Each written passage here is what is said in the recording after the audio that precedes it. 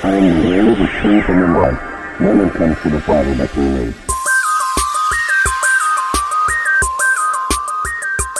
What does it mean Messiah matters? It means apart from him we can do nothing. It means he is the way, the truth, and the life.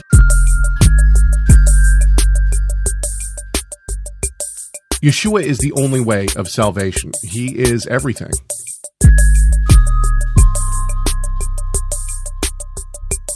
We have to have the Tanakh to know the Messiah. But we have to have the Messiah to know the Tanakh.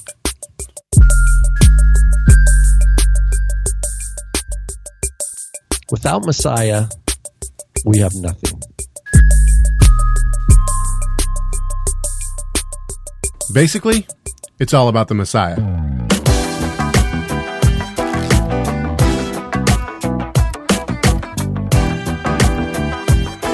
I can't play drums. I'm just pretending. It's Wednesday, March 7th, 2018. This is Messiah Matters number 209. Still holding fast to the five solas. My name is Caleb Haig. And with me, the man who works on abstracts as long as he works on the entire paper, Rob Van Hoff. What up, Rob? How's it going, man? Hey, it's all about closing the deal, closing the sale, man. Rob emails me 5 days before he's going to submit an abstract. An abstract's supposed to be like a couple sentences about a paper. It took him 5 days to compose that thing. No, they said it's like, I think it's like, is it 250 words or less, or like 500 words or less or something? I don't know. Dude, it's like a tweet. It's seriously No. like it.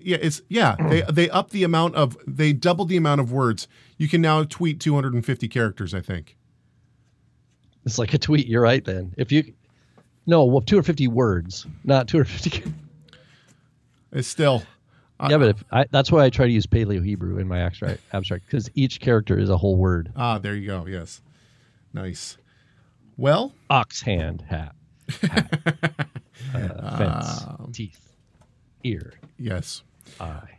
All right. Welcome, everyone, to Messiah Matters, and welcome, everyone, in the chat room. Looks like we have a good showing so far, which is always good to see.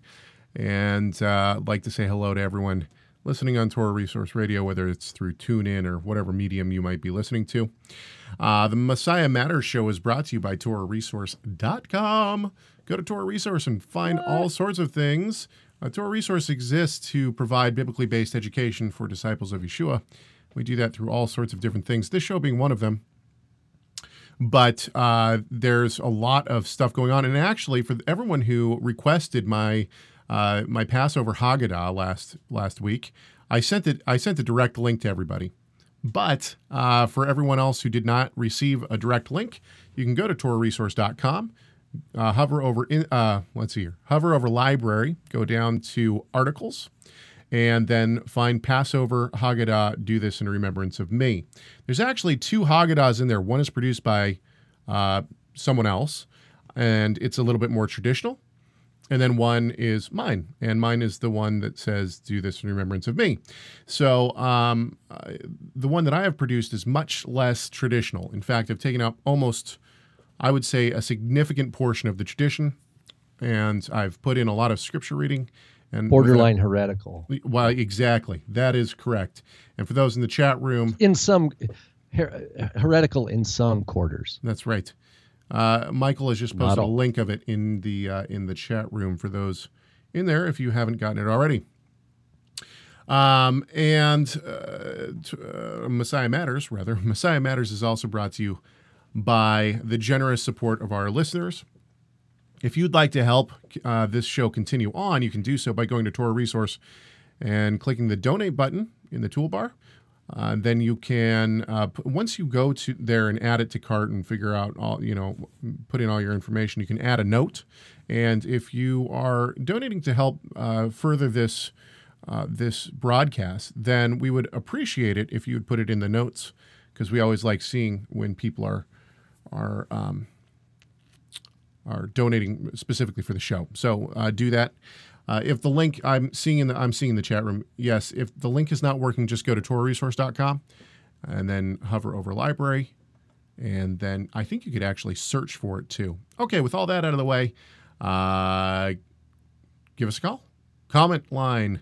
You will not talk to us. You just get an answering machine, 253-465-3205. We love hearing from everybody, and we do hear from people often. You can also give us shoot us an email. Give us your comments and your suggestions for topics. My email is chegg, that's CHEGG @torahresource.com. And I've noticed that when people send me emails, if they don't send them to Rob as well, he says, well, they sent it to you. You have to respond. So why don't you all give Rob a CC Rob on it too. His is almost exactly the same as mine. It's rvanhoff @torahresource.com. 2 F's in Vanhoff. All right. Well, with that out of the way, check it out. This was placed on my desk a good half an hour or so before we came on air, and this is the Trinity Review. It's called the Trinity Review. This is also in your show notes. At least I didn't put a link to it, but I gave you the number that it is. I think you can find these on the website, www.trinityfoundation.org. This is number 346, 2018, February 2018, that is. And the name of the article is False Light After 500 Years by Brad K. Gesell. That's Gsell. Let me read this to you. At least a little bit of it. And this is rather long, so I'll try to sum up a little bit as I go along. Move this over here. Okay, here we go.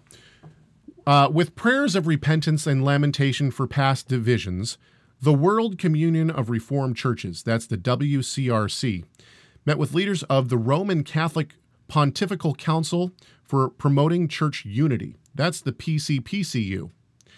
The Lutheran World Federation, the LWF, the World Methodist Council, the WMC, and others in a major ecumenical event. The ceremony held on July 5th, 2017, was to mark the association of the WCRC with the Joint Declaration on the Doctrine of Justification. So I want to set the stage for you here. What has happened is the Pope and the Roman Catholic Church put together a document in 1999. It was a declaration, and it was affirmed, I think, by the Methodist Foundation in 2006. Now, in 2017, in July of 2017, during the 500th anniversary of the Reformation, they decided that all these groups, Catholic, Methodist, Lutheran, Presbyterian, these major groups should get together in Germany at, let's see here, where the ceremony was held in the Stadtkirche, that is the town church, in Wittenberg, Germany, where Martin Luther once preached. So this sounds good, right? Well, listen to this. The action of signing this joint declaration was in effect a repudiation of these Reformation principles: sola scriptura, sola fide, sola gratia, solus Christus, and sola Deo gloria.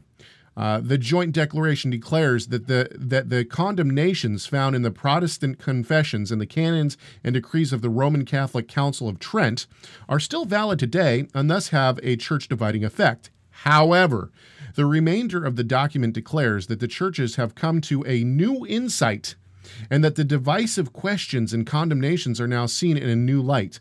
By appropriating insights of recent biblical studies and drawing on modern investigations of the history of theology and dogma post-Vatican II, ecumenical dialogue has led to a notable convergence concerning justification.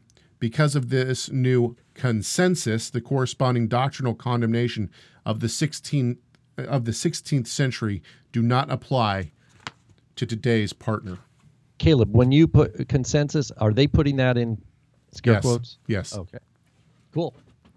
So, where is that online where people can read that article in its entirety? It is, and I believe it's at the trinityfoundation.org. So basically, what I'm getting from this is the WCRC, the WMC, and the LWF have all basically given up effectively in totality that is, on Sola Scriptura, Sola Fide, Sola Gratia, Solus Christus, and basically the 5 solas in effect. This is absolutely ridiculous. It's absolutely ridiculous. And when I went to the WCRC's website to see what churches were a part of the WCRC, it's vast, and I've actually put them in. I've put a link to that page in your show notes. So I would. I would. Oh, and the PDF that I am talking about, the link has now been posted by Torah Resource in the chat room. Thank you, Michael. Well, I went to their website too, and they're citing an article, John Piper, and final justification by works. Here, did we talk about that one already? No, but that's another one. The Trinity Review that was December issue. They tore Piper apart in that. And I'm not sure if Piper responded or not, but anyway, I think that this shows, and I talked to my dad about this article. I think this shows that the liberal church, and when I say that, we got the what is it? The Methodist Church right down the United Methodist, I believe it is, right down the road, and they're super liberal in biblically. Yep. They're ordaining homosexuals. I mean, all sorts of things. This is bad, right? So why would they care about theological doctrine, right? I mean, who cares?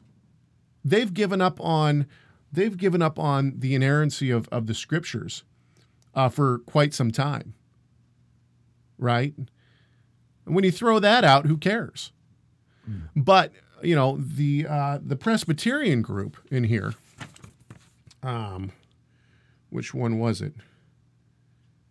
Anyway, the Presbyterians, I believe that they're one of the largest Presbyterian organizations in the United States. So no matter what's going on with the leadership in these churches where they're totally off base, what's really scary is that there's people in the pews that are having to listen to this trash. That's a problem. And because the people in the pews are not only listening to this trash, but they're probably buying into it as well. Any thoughts on that? This is out of left field. Van Hoff has not heard anything about this. No, I haven't read it. And so, and when I did pull, because I wanted to get the article. Oh, it's in the chat room.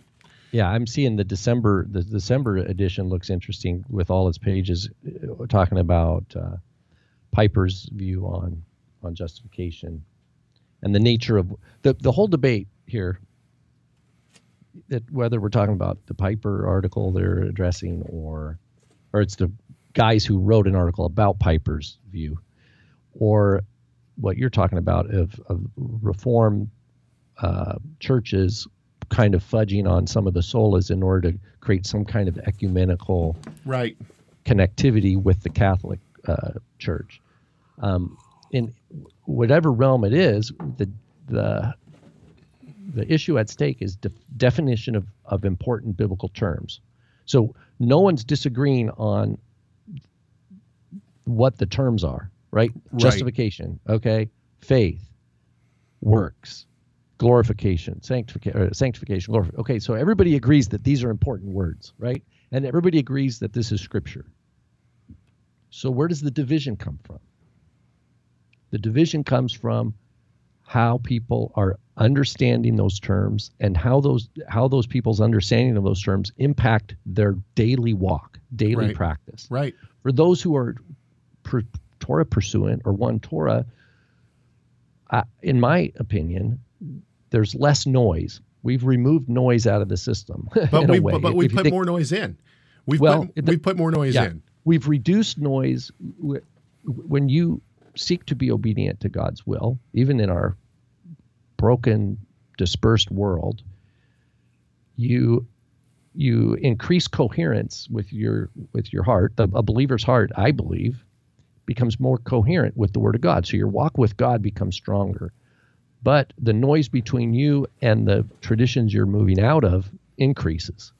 And so That's where there's that temptation to like, oh man, it would just be easier if I just said, okay, you know what? I'm going to go to the Easter thing and eat the ham. I'm just going to pretend like I don't, no, we don't do that, obviously. But the idea is that sometimes it might seem like, wouldn't it just be easier if you just agreed with everything everybody else is doing, right? So that's the noise that increases, is on that side. The noise between the Reformed groups that we're talking about and the Catholic groups and this, it doesn't have to, none of those people in that dogfight discussion is anchored in a one Torah, pro Torah perspective. They've all slid a little bit on, okay, it's Sunday instead of Saturday, it's Easter instead of Passover. They've it's okay to eat whatever you want, and because they've abdicated all these important blessings that God has given us, they're all kind of they're not completely equipped to really see what they're even arguing about. Right. Except the solas is where we will agree. That's where the reformers tried to articulate in as pointed and sharp as possible the principles, biblical principles upon which, heavenly principles, right? That upon which they were anchoring or hanging their willingness to endure persecution from the church. Right. Is say, look, the authority, my love for God, the Shema, is greater, is more important. That's the greatest commandment. And so if I have to obey God and it's going to cost me my life, or it's going to break relationship because some institution of men, then so be it.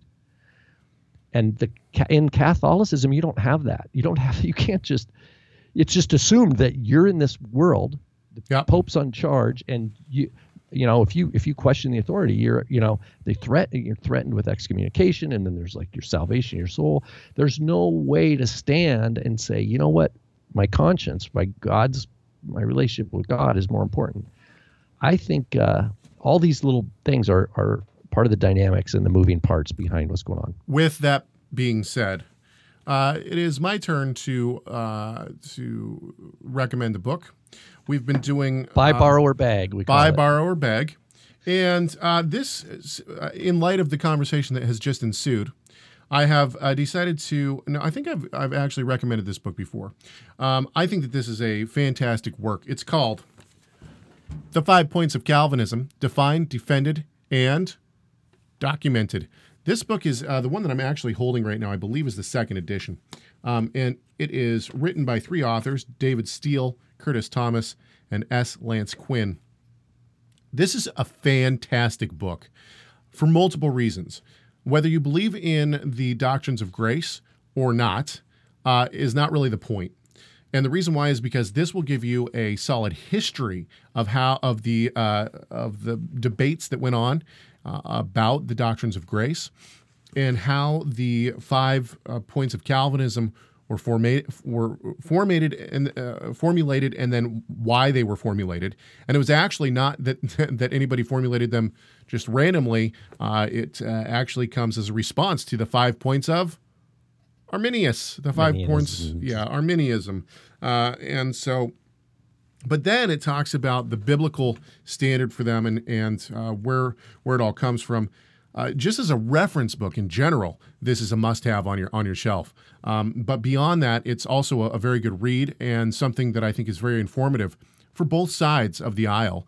No matter if you hold to the doctrines of grace or you're wrong. It doesn't matter what side you're on, you should have this book. So this is definitely a buy. It's the 5 Points of Calvinism. Buy or borrow, I would say, but probably a buy because it's a good reference book. Anytime I have a question, I can always go to this book and look. As you can see, I have my pieces of paper sticking out in different places that I've tried to keep.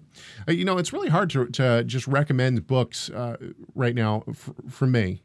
And the reason why is because everything I'm reading right now has to do with the Eucharist and the Lord's Supper. And so who wants something like, this is what I was reading right before the show, the Eucharist of the early Christians. Nobody wants to read this.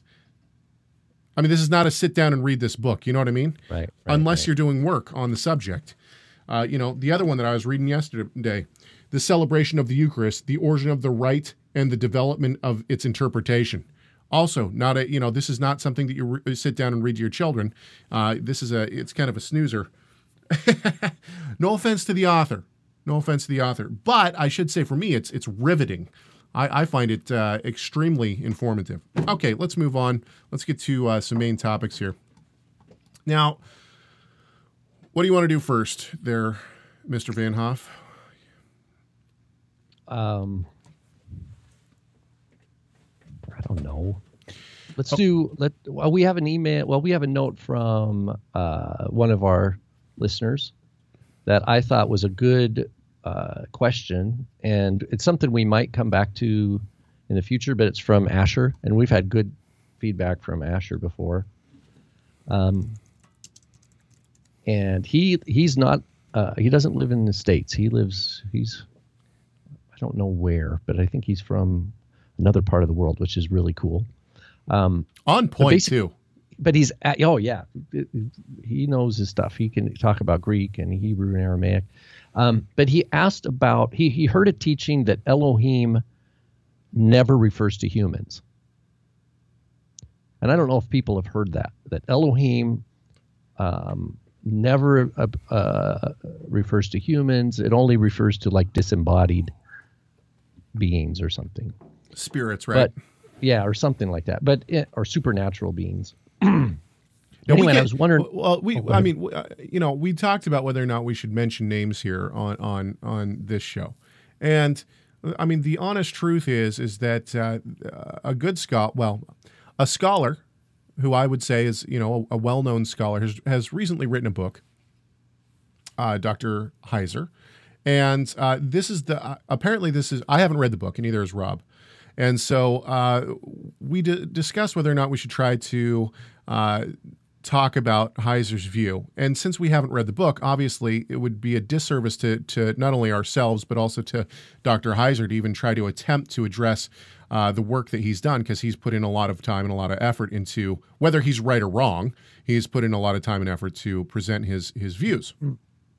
With that being said, we decided obviously not to talk about Dr. Heiser's book because we have it on order, I believe, and we will attempt to read and digest what he's actually presented. However, what we can do is we can discuss our views of John 10, right? And also we've talked about Genesis 6 before, but John 10:33 through 38 is really the portion that we're going to talk about now. That's an important verse, yeah, because Yeshua cites Psalm 82 to the religious, the Jewish religious leaders, and that's important. But regarding Elohim, meaning a disembodied being, Moses is called Elohim in Exodus 4 and Exodus 7. Moses is called Elohim. Jacob wrestles with an Ish, and then and it says it strives with Elohim, and then Ish. Hang on, for those who don't know, Ish is man in Hebrew. So he wrestles with a man, Ish, but then it's called Elohim. Right, and then Hosea 12, the prophet reiterates this and says Jacob wrestled with Elohim, and then in the parallel he wrestled with a Malach, an angel. So you have Ish, Malach, and Elohim all pointing to the same thing. And another is look at Genesis 18 and 19, for example. The Anashim, the three Anashim come to visit Abraham. Then later it calls them Malachim, and then one of them is Yod He Vav He, because it says two of the Malachim continue on.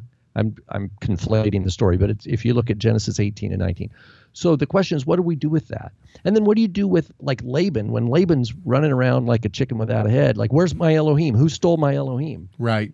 He's talking about an idol, right? He's talking about some sort of the thing called the teraphim, which is some sort of object that he called Elohim. So it's not, Elohim has a range of possibilities.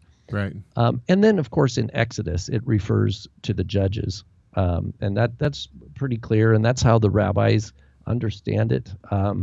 I know that maybe some scholars will disagree with that, but it just makes sense. And when you read Psalm 82, which maybe we'll read the whole thing today, and we can talk about it, we understand why Yeshua is citing Psalm 82 to Jewish leaders in chapter 10 of the Gospel of John.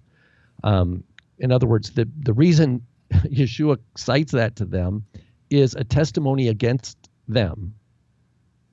And it wouldn't make sense for Yeshua to cite Psalm 82 against them if it had no application. So hang on, let's read this real quick. Okay, so first of all, Psalm 82:6 is the verse that will be quoted. He says in 82:6 it says, "I said you are gods, and all of you are sons of the Most High." Now we can talk about this, but actually I think that the Net Bible wraps this whole thing up beautifully. But now let's read John 10:33 through 38. I'm in the NASB. Start with 31 if you would. Okay, give me just a second. That's important. That's important to start at 31 at least. The Jews picked up stones again to stone him. Yeshua answered them, "I have shown you many good works from the Father. For which of them are you going to stone me?" What a great response. Oh, man. It's not because of sin. Right. Right. He's healing people. It's a jab. He's jabbing at him. He's prodding at him, even though that they're picking up stones to. Anyway, I love it. The Jews answered him, "It is not for a good work that we are going to stone you, but for blasphemy, because you, being a man, make yourself God." Right. Okay. That's the core thing. Yeah, and you make yourself God. Theon. Yeshua answered them, "Has it not been written in your Torah, I said you are gods?" It's interesting that this is a perfect verse to show that the law can refer to not only the Torah, but also to the entire Tanakh, the entire Old Testament. And he's not saying like it's not his Torah. He's just saying in your own your own works, right. In your own tradition, right. What you will agree with me on. Because they're not agreeing with him on his what he's saying, obviously. Okay, so it says, you were gods. If he called them gods, to whom the word of God came, and the scripture cannot be broken, do you say of him who the Father sanctified and sent into the world, you are blaspheming because I said, I am the Son of God? If I do not do the works of my Father, do not believe me. But if I do them, though you do not believe me, believe the works so that you may know and understand that the Father is in me, and I in the Father. So, right. Now this is still misunderstood, right? Back when we were doing the Rob and Caleb show, which is just a little bit different format than this show, we had played clips of Alaro, who's this guy in Israel that a lot of Messianics for some reason have globbed onto, but he basically says, yeah, Yeshua didn't claim to be God. He claimed that we're all gods, that all Jews are gods. Yeah, or some weird, something strange. It's just so like weird. That. Yeah. So do you want to expound on this, or do you want me just to read the net note? Well, you know what? It's important to go through the Psalm. We don't have to do that today. But I really I hadn't looked at the net note, and then Caleb and I were chatting about this, and Caleb read me the net note, and I was like, that basically says Sums exactly. it up. I think it's right on, and I'd never heard it until yesterday. And so we might add or highlight certain points of it, but the beef, the beef of it is all good. So the editor of this is Harris W. Hall. And then, of course, the editor of the entire Net Bible New Testament Notes is Dr. Daniel Wallace. So this is what it says. It says, Jesus will pick up on the term sons of the Most High in 1036, where he refers to himself as the Son of God. The psalm was understood in rabbinic circles as an attack on unjust judges who, though they have been given the title gods because of their quasi-divine function of exercising judgment, are just as mortal as other men. What is the argument here? It is often thought to be as follows. If it was an Old Testament practice to refer to men like the judges as gods and not blaspheme, why did the Jewish authorities object when this term was applied to Jesus? This really doesn't seem to fit the context, however, since if that were the case, Jesus would not be making any claim for divinity, for himself over and above any other human being. And this is exactly what we've heard other people in the Messianic movement try to say. Therefore, he would not be subject to the charge of blasphemy. Rather, this is evidently a case of arguing from the lesser to the greater, a common form of rabbinic argument. The reason the Old Testament judges could be called gods is because they were vehicles of the Word of God. 1035. But granting that premise, Jesus deserves much more than they to be called God. He is the Word incarnate, whom the Father sanctified and sent into the world to save the world. 1036. In light of the prologue to the Gospel of John, it seems this interpretation would have been most natural for the author. If it is permissible to call men gods because they were the vehicles of the Word of God, how much more permissible is it to use the word God of him who is the Word of God? Yeah, I think that's well said. Right. Once again, what I love about this is that Yeshua, I mean, obviously, he's going to have the great answers all the time. But what he does in this is that he says, well, why are you going to, for what work of the Father have I done that you're going to stone me for? Which is, he's prodding them, right? He's kind of, I don't know, he's kind of playing with them still. And then he, and then he declares himself deity in a wonderful response. Right? Within his response, he declares himself deity once again. It's fantastic. Absolutely wonderful. Okay, what else do you want to say about that, Rob? Well, this is apparently during Hanukkah, right? Because back in 23, it says it's winter. Yeshua's walking in the temple, right? And this is all going on there. And so when people pick up stones to stone him, they are actually acting as if they are judges, right? They've actually accused, judged and condemned, and now we're going to execute, all in one swoop. Witness, judge, jury, and execution. And there's a really good, I wonder if we're supposed to notice this, that in verse 33, where it says, you, anthropos, being the man, poies sauton, you are poieo, you make yourself theon. And the word poieo is the word to do that Yeshua recites back to them in verse 37. If I do, ta erga tu patrosmu, if I do the works of my Father, or if I don't do the works of my Father, don't believe me. Right. If I do them, right, you don't have to even believe me, but believe the works. So the idea is this, and this gets back to Psalm 82.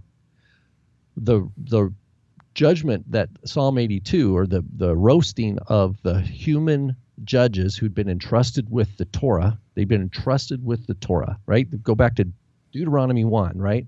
The just judges, they can't take a bribe, right? They can't show respecter of persons. They can't, anything. They have to hear the whole matter out. And then when they give a ruling, the mishpat, it's not theirs. It says the mishpat is Elohim's. So a just judge, when a just judge gives a ruling, it's from that ruling is Elohim's word, right? It's Elohim's mishpat, not of that judge.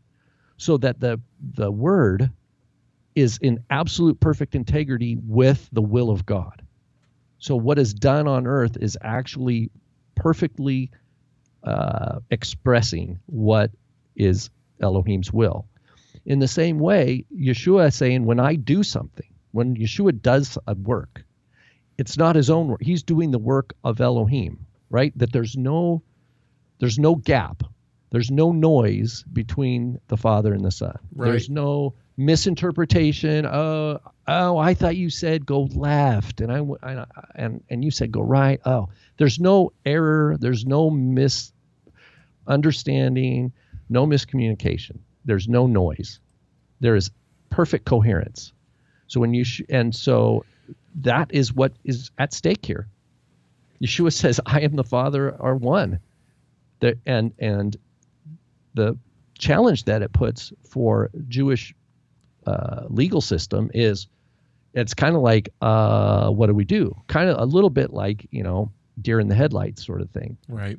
Because they know that they know that Moses was called Elohim, right? They know that the judges of Israel, well, what are they called in Malachi at the beginning of the Second Temple period, when the prophet Malachi is saying, you Kohanim, you priests, you're offering blemished animals. You're twisting Torah. You're causing people to stumble in the Torah, it says in chapter 2 of Malachi.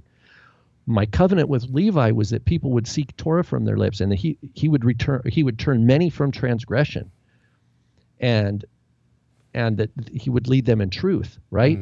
Mm-hmm. And that they are his angels. So the Malachim, right? So you have this word again. You have the word, well, they're priests, but they're also angels. They're called angels. They can be called Elohim. And it doesn't have to do with this, well, are they disembodied beings, or is it supernatural? That's us trying to add another word to try to make sense of it. When in fact, if you're just reading it Hebrew, you're challenged you're stretched beyond what you understand, which is what we're supposed to do with Scripture, right? We're supposed to be confronted with God's truth, and by His Spirit in us, we have faith, and we know we're His children, even though we don't see the end. We trust that He's our Father. He sees the end. Yeshua here doesn't have that conundrum. Yeshua is at complete coherence, complete unity with the Father. The will done in Yeshua's life is the Father's will, and Yeshua is absolutely the Word made flesh, right? I mean, and so that's why Psalm 82 is totally applicable here, because Psalm 82 is the clear, is it a denouncing? But it's a roast. I think of it as a roast of the human judges, because they've neglected the poor, they've justified the wicked. I mean, maybe sometime we can go back and just read through Psalm 82 line by line. And Elohim is not so. Judgments from Elohim are always true. They're always cohere, with His character: righteous, just, holy, loving, right? Compassionate, gracious, long-suffering, abounding in truth, right? All those things that He is. His actions, His judgments always reflect His character. There's no loss of integrity. There's no. It's always. Go ahead. So Tim in the chat room says the common denominator here is they all collectively acted under the authority of God. Right. I agree with that.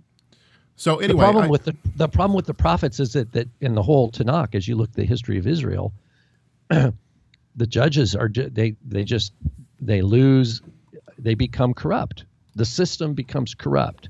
Even in Haggai or Habakkuk chapter 1, the Torah is getting corrupted by the judges.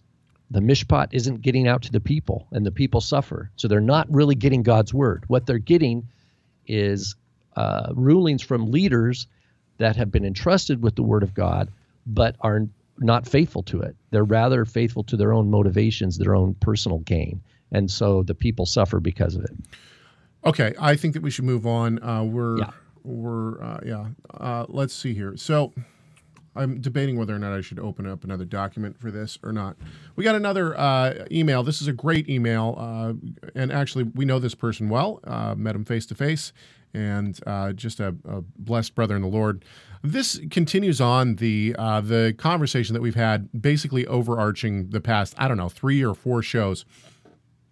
I made a comment that I don't believe that the act of communion, that is what is called the Eucharist, or taking the bread and the juice or the wine ceremonially on a Sunday or whatever. And I don't believe that this is biblical. I think that this was a misunderstanding or a twisting of command to celebrate the Passover. And this stirred up, obviously, some controversy and kind of hit the hornet's nest, which is fine. That's great. And it's brought a lot of good conversation out of it, actually. So this, our dear brother in the Lord, he writes, well, actually, in this email was a lot longer. So he made 3 main points. This is the first point, and we'll talk about this first point today. The first point is new ritual instituted. A, when I read Luke 22 and 1 Corinthians 11:17 through 34, I definitely see that a very special ritual was newly instituted by Yeshua. He said, "Do this in remembrance of me." B, in the gospel accounts, Luke seems to emphasize the Lord's Supper above anything else in his narrative of the Passover. If you were to read Luke, only Luke, when the Lord says, "Do this in remembrance of me," taking the cup and eating the bread would be what needed to be done to remember his sacrifice, not necessarily the Passover meal. When the same words are repeated in 1 Corinthians 11:24 through 25 by Paul, that "do this in remembrance of me" is said after the wine and after the bread. It seems that each part of the ritual was to be done to remember him. And C, Matthew and Mark also emphasize the ritual, and Mark even points out that all drank from the same cup, not their individual cups. It seems like an out-of-the-ordinary detail is pointed out for us.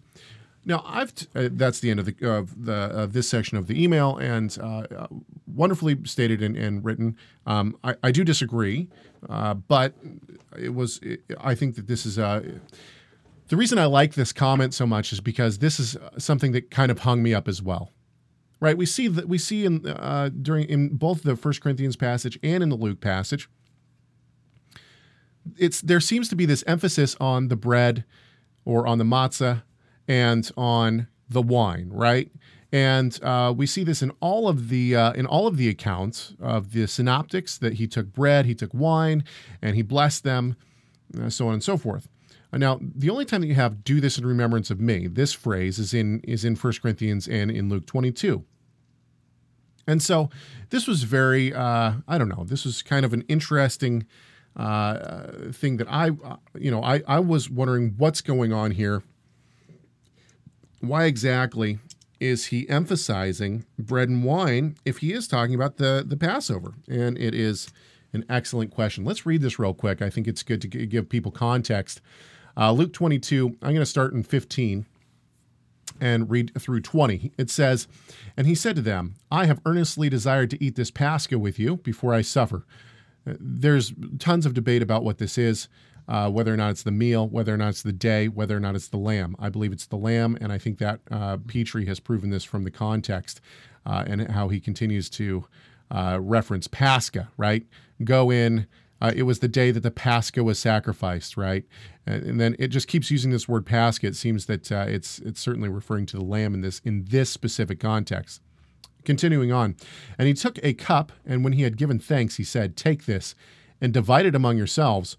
For I tell you that from now on I will not drink of the fruit of the vine until the kingdom of God comes.'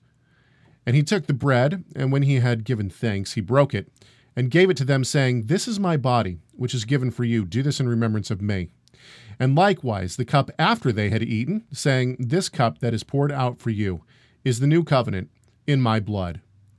And then he goes on to state that someone at the table is going to betray him. So this is the passage in question. We also have the passage in 1 Corinthians. Because of the order of the books within the apostolic scriptures, that is the New Testament, many might think that Luke wrote first. That is not the case. Luke wrote after Paul, so Paul probably has the first account of this. I shouldn't say probably. Paul has the first account of this. So back to our listener's question.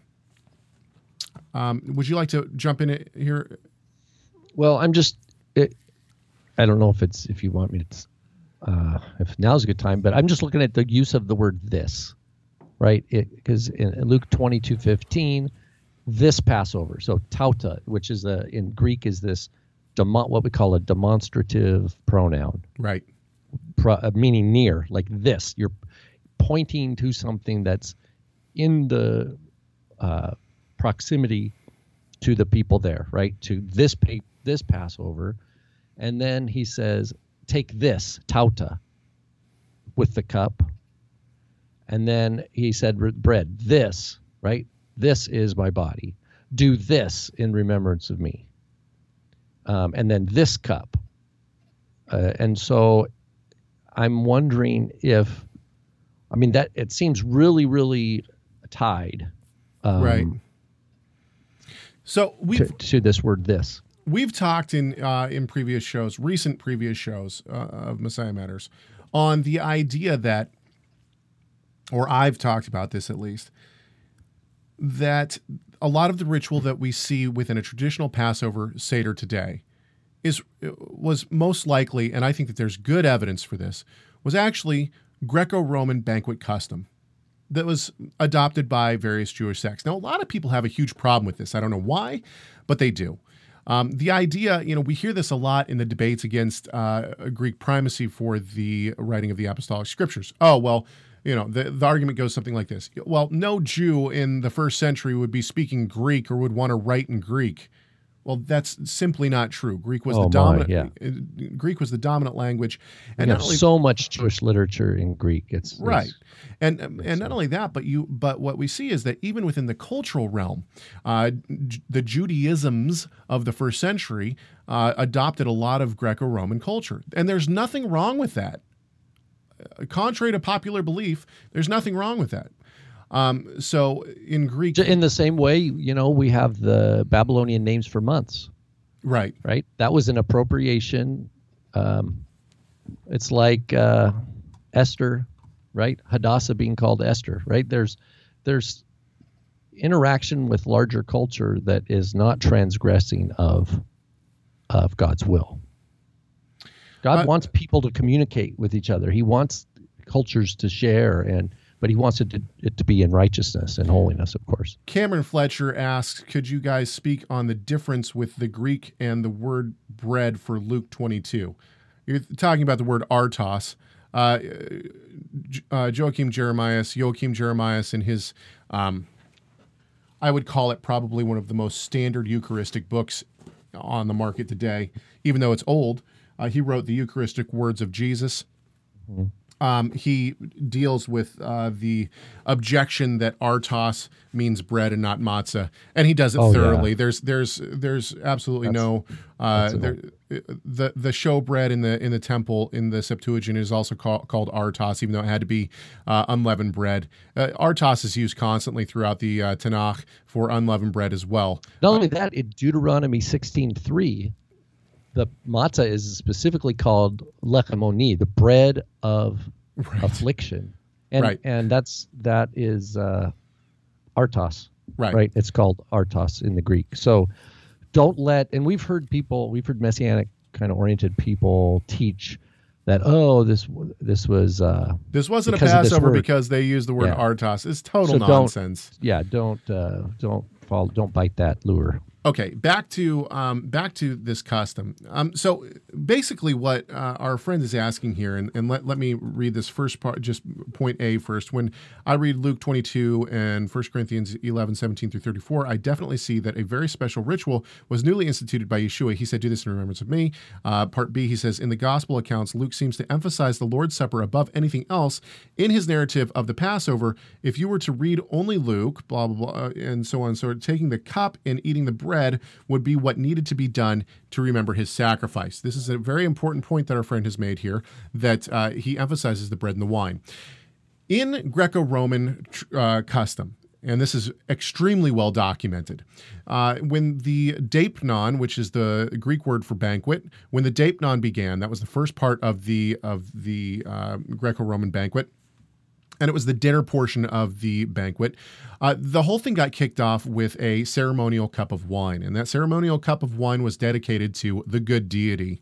And then once the Deipnon was concluded, and there was this interim between the Deipnon and then what was called the symposium, or also the philosophical portion of the meal, another cup of wine was dedicated, and it was dedicated to Zeus. And then everyone drank from that cup of wine. Now, I'm not suggesting by this that Yeshua was doing something pagan.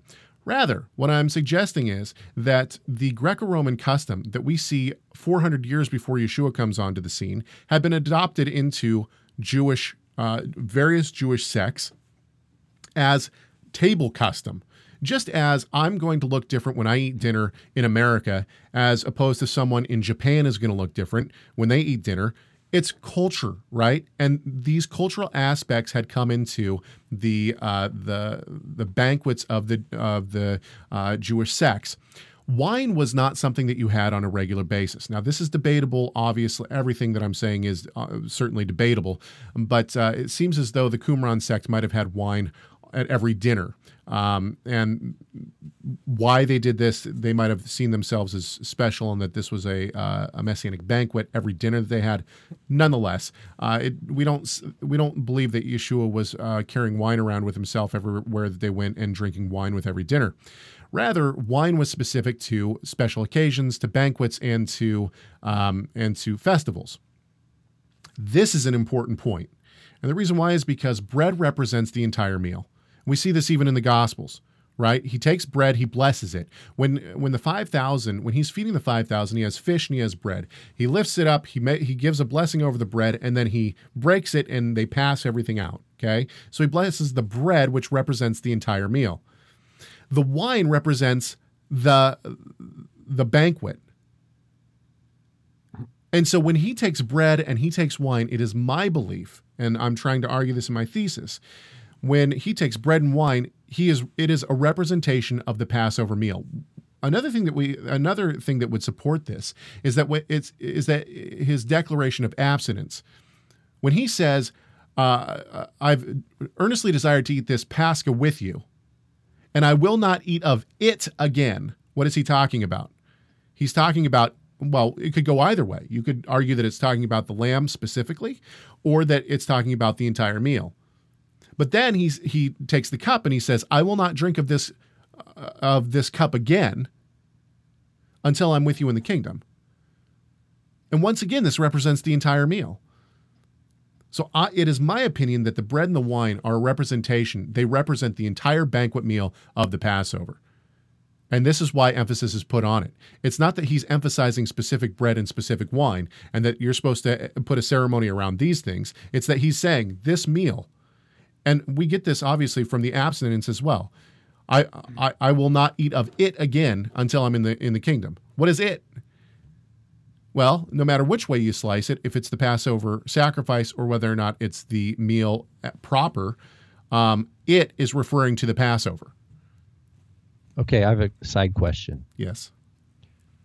Because Paul, in that 1 Corinthians 11, Paul says, and this is going to be true whether you believe Yeshua instituted a new tradition that could be every day or once a month or only annually. Right. The question I want to ask really doesn't pertain to that. It pertains to Paul saying you need to take this seriously because you need to properly discern the Lord's body here. Okay.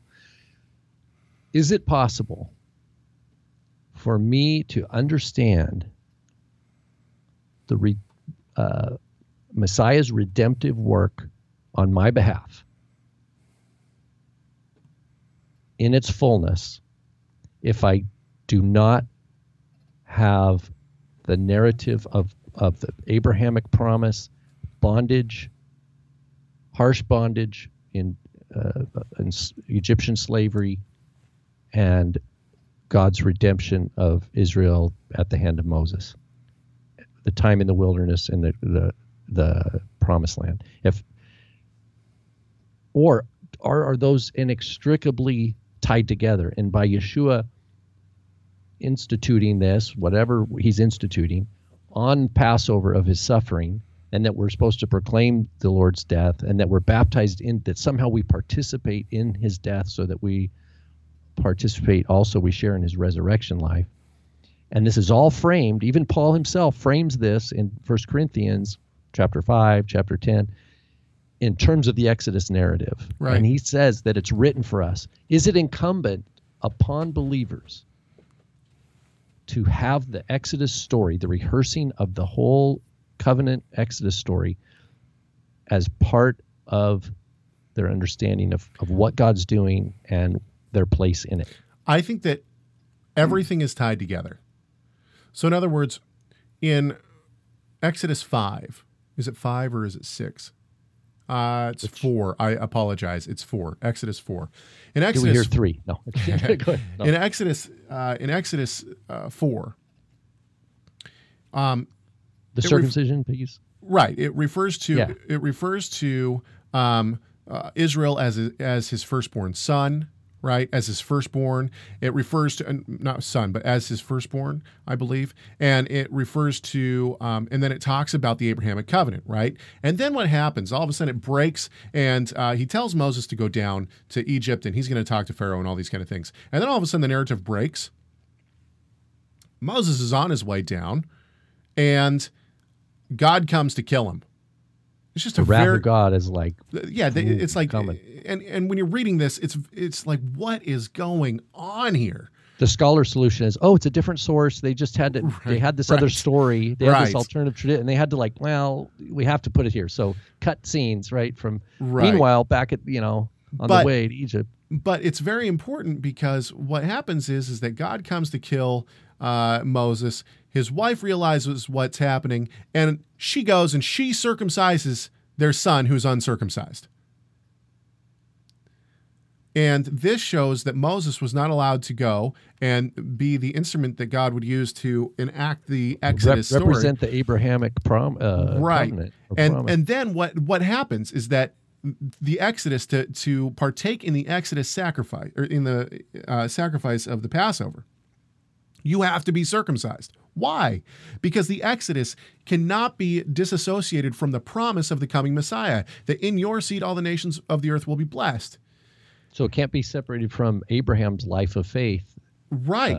And the faith in the coming Messiah, right? And then what happens in the Last Supper? In the Last Supper, he takes, actually, let's read it. He takes the cup I'm in 1 Corinthians now, in 11:25, he says, "In the same way also he took the cup after supper, saying, 'This cup is the new covenant in my blood. Do this as often as you drink it in remembrance of me.'" In other words, the new covenant is the Torah written on the heart. We have the Torah written on the heart as soon as we have true faith in the Messiah Yeshua. And that's elsewhere in the Bible. That's described as the circumcision of the heart. Exactly. In Deuteronomy. So we partake in the Passover, in the true Passover sacrifice, if our hearts are circumcised. And that's when the new covenant comes in. All of this is one big story. It's all the same story.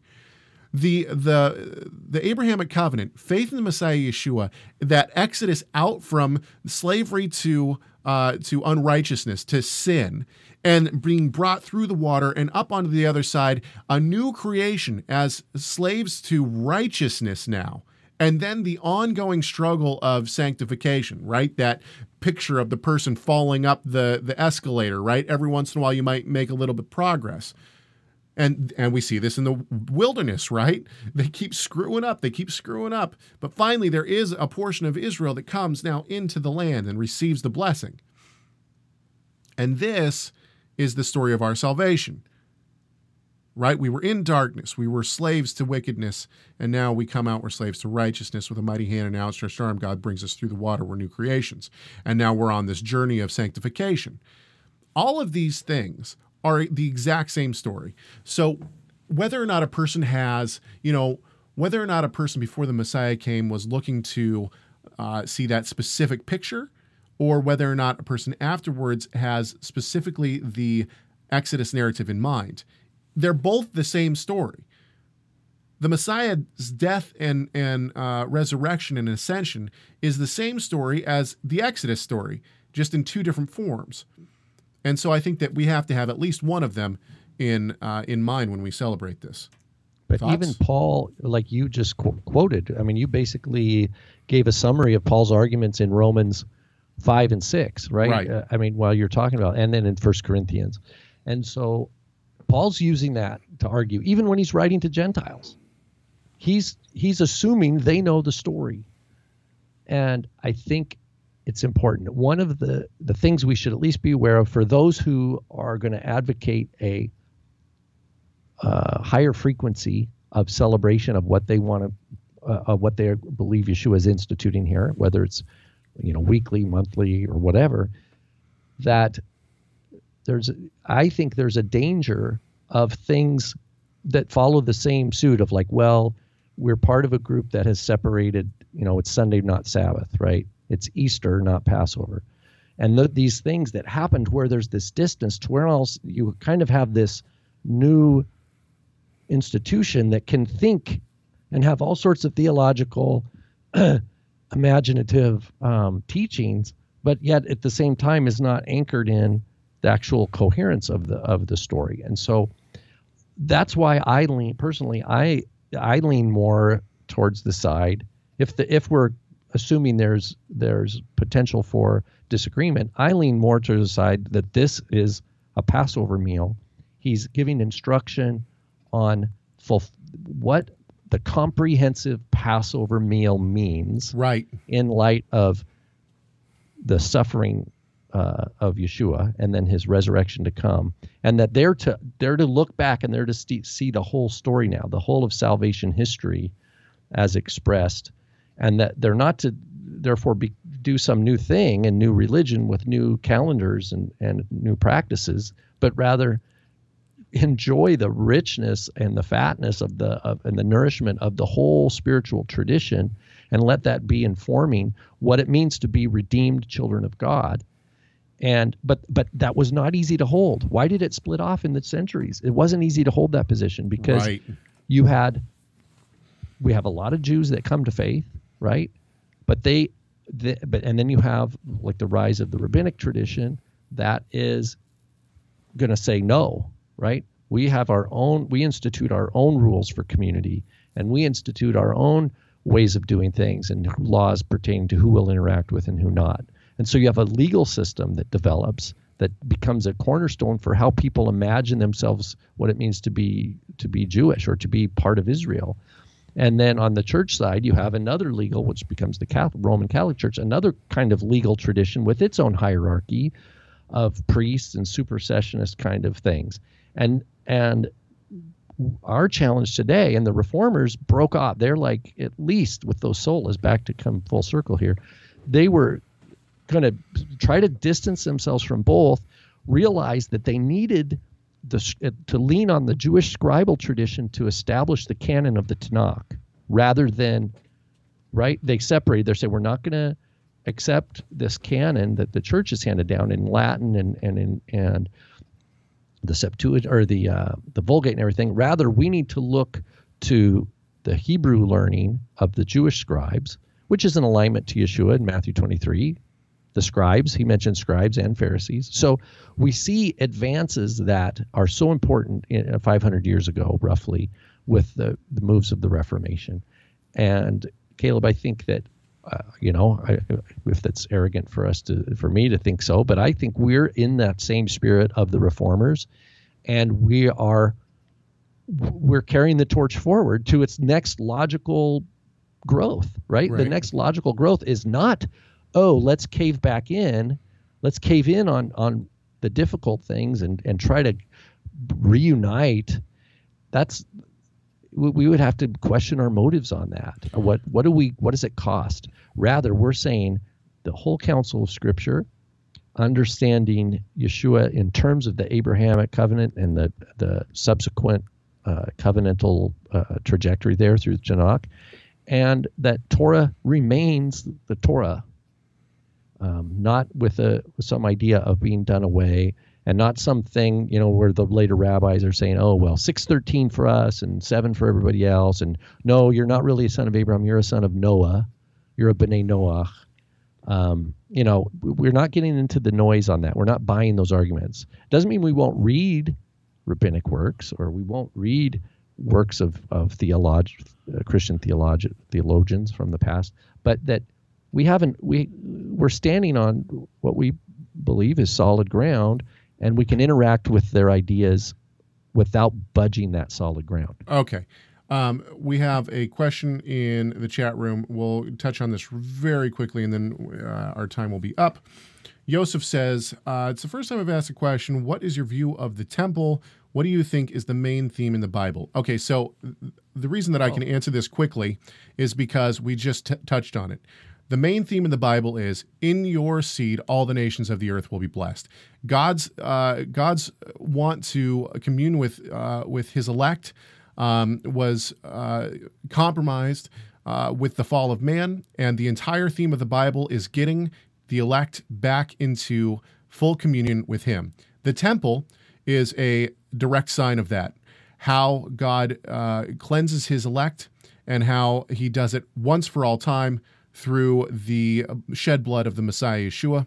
And this is seen throughout the continued sacrifices that go on in the temple. But then, of course, in the yearly cycle, there is one sacrifice, right, that atones for the sins. That's the sacrifice of Yom Kippur. And this is to show us that you can sacrifice bulls and goats all you want, and it's going to do nothing for you. But there is the one sacrifice of the Messiah Yeshua that is the atoning work that brings man back into the communion with God. All right, it's been a fun one, and I hope that everyone learned something. Next week, who knows what's going to happen, but we are going to come back and we will talk about something else. Don't forget to give us a call, 253-465-3205. The email address is 253-46 is chag@torahresource.com. Hey guys, we hope that this has been enlightening for you, because we have tried to glorify our great God and Savior, Yeshua the Messiah, because Messiah matters.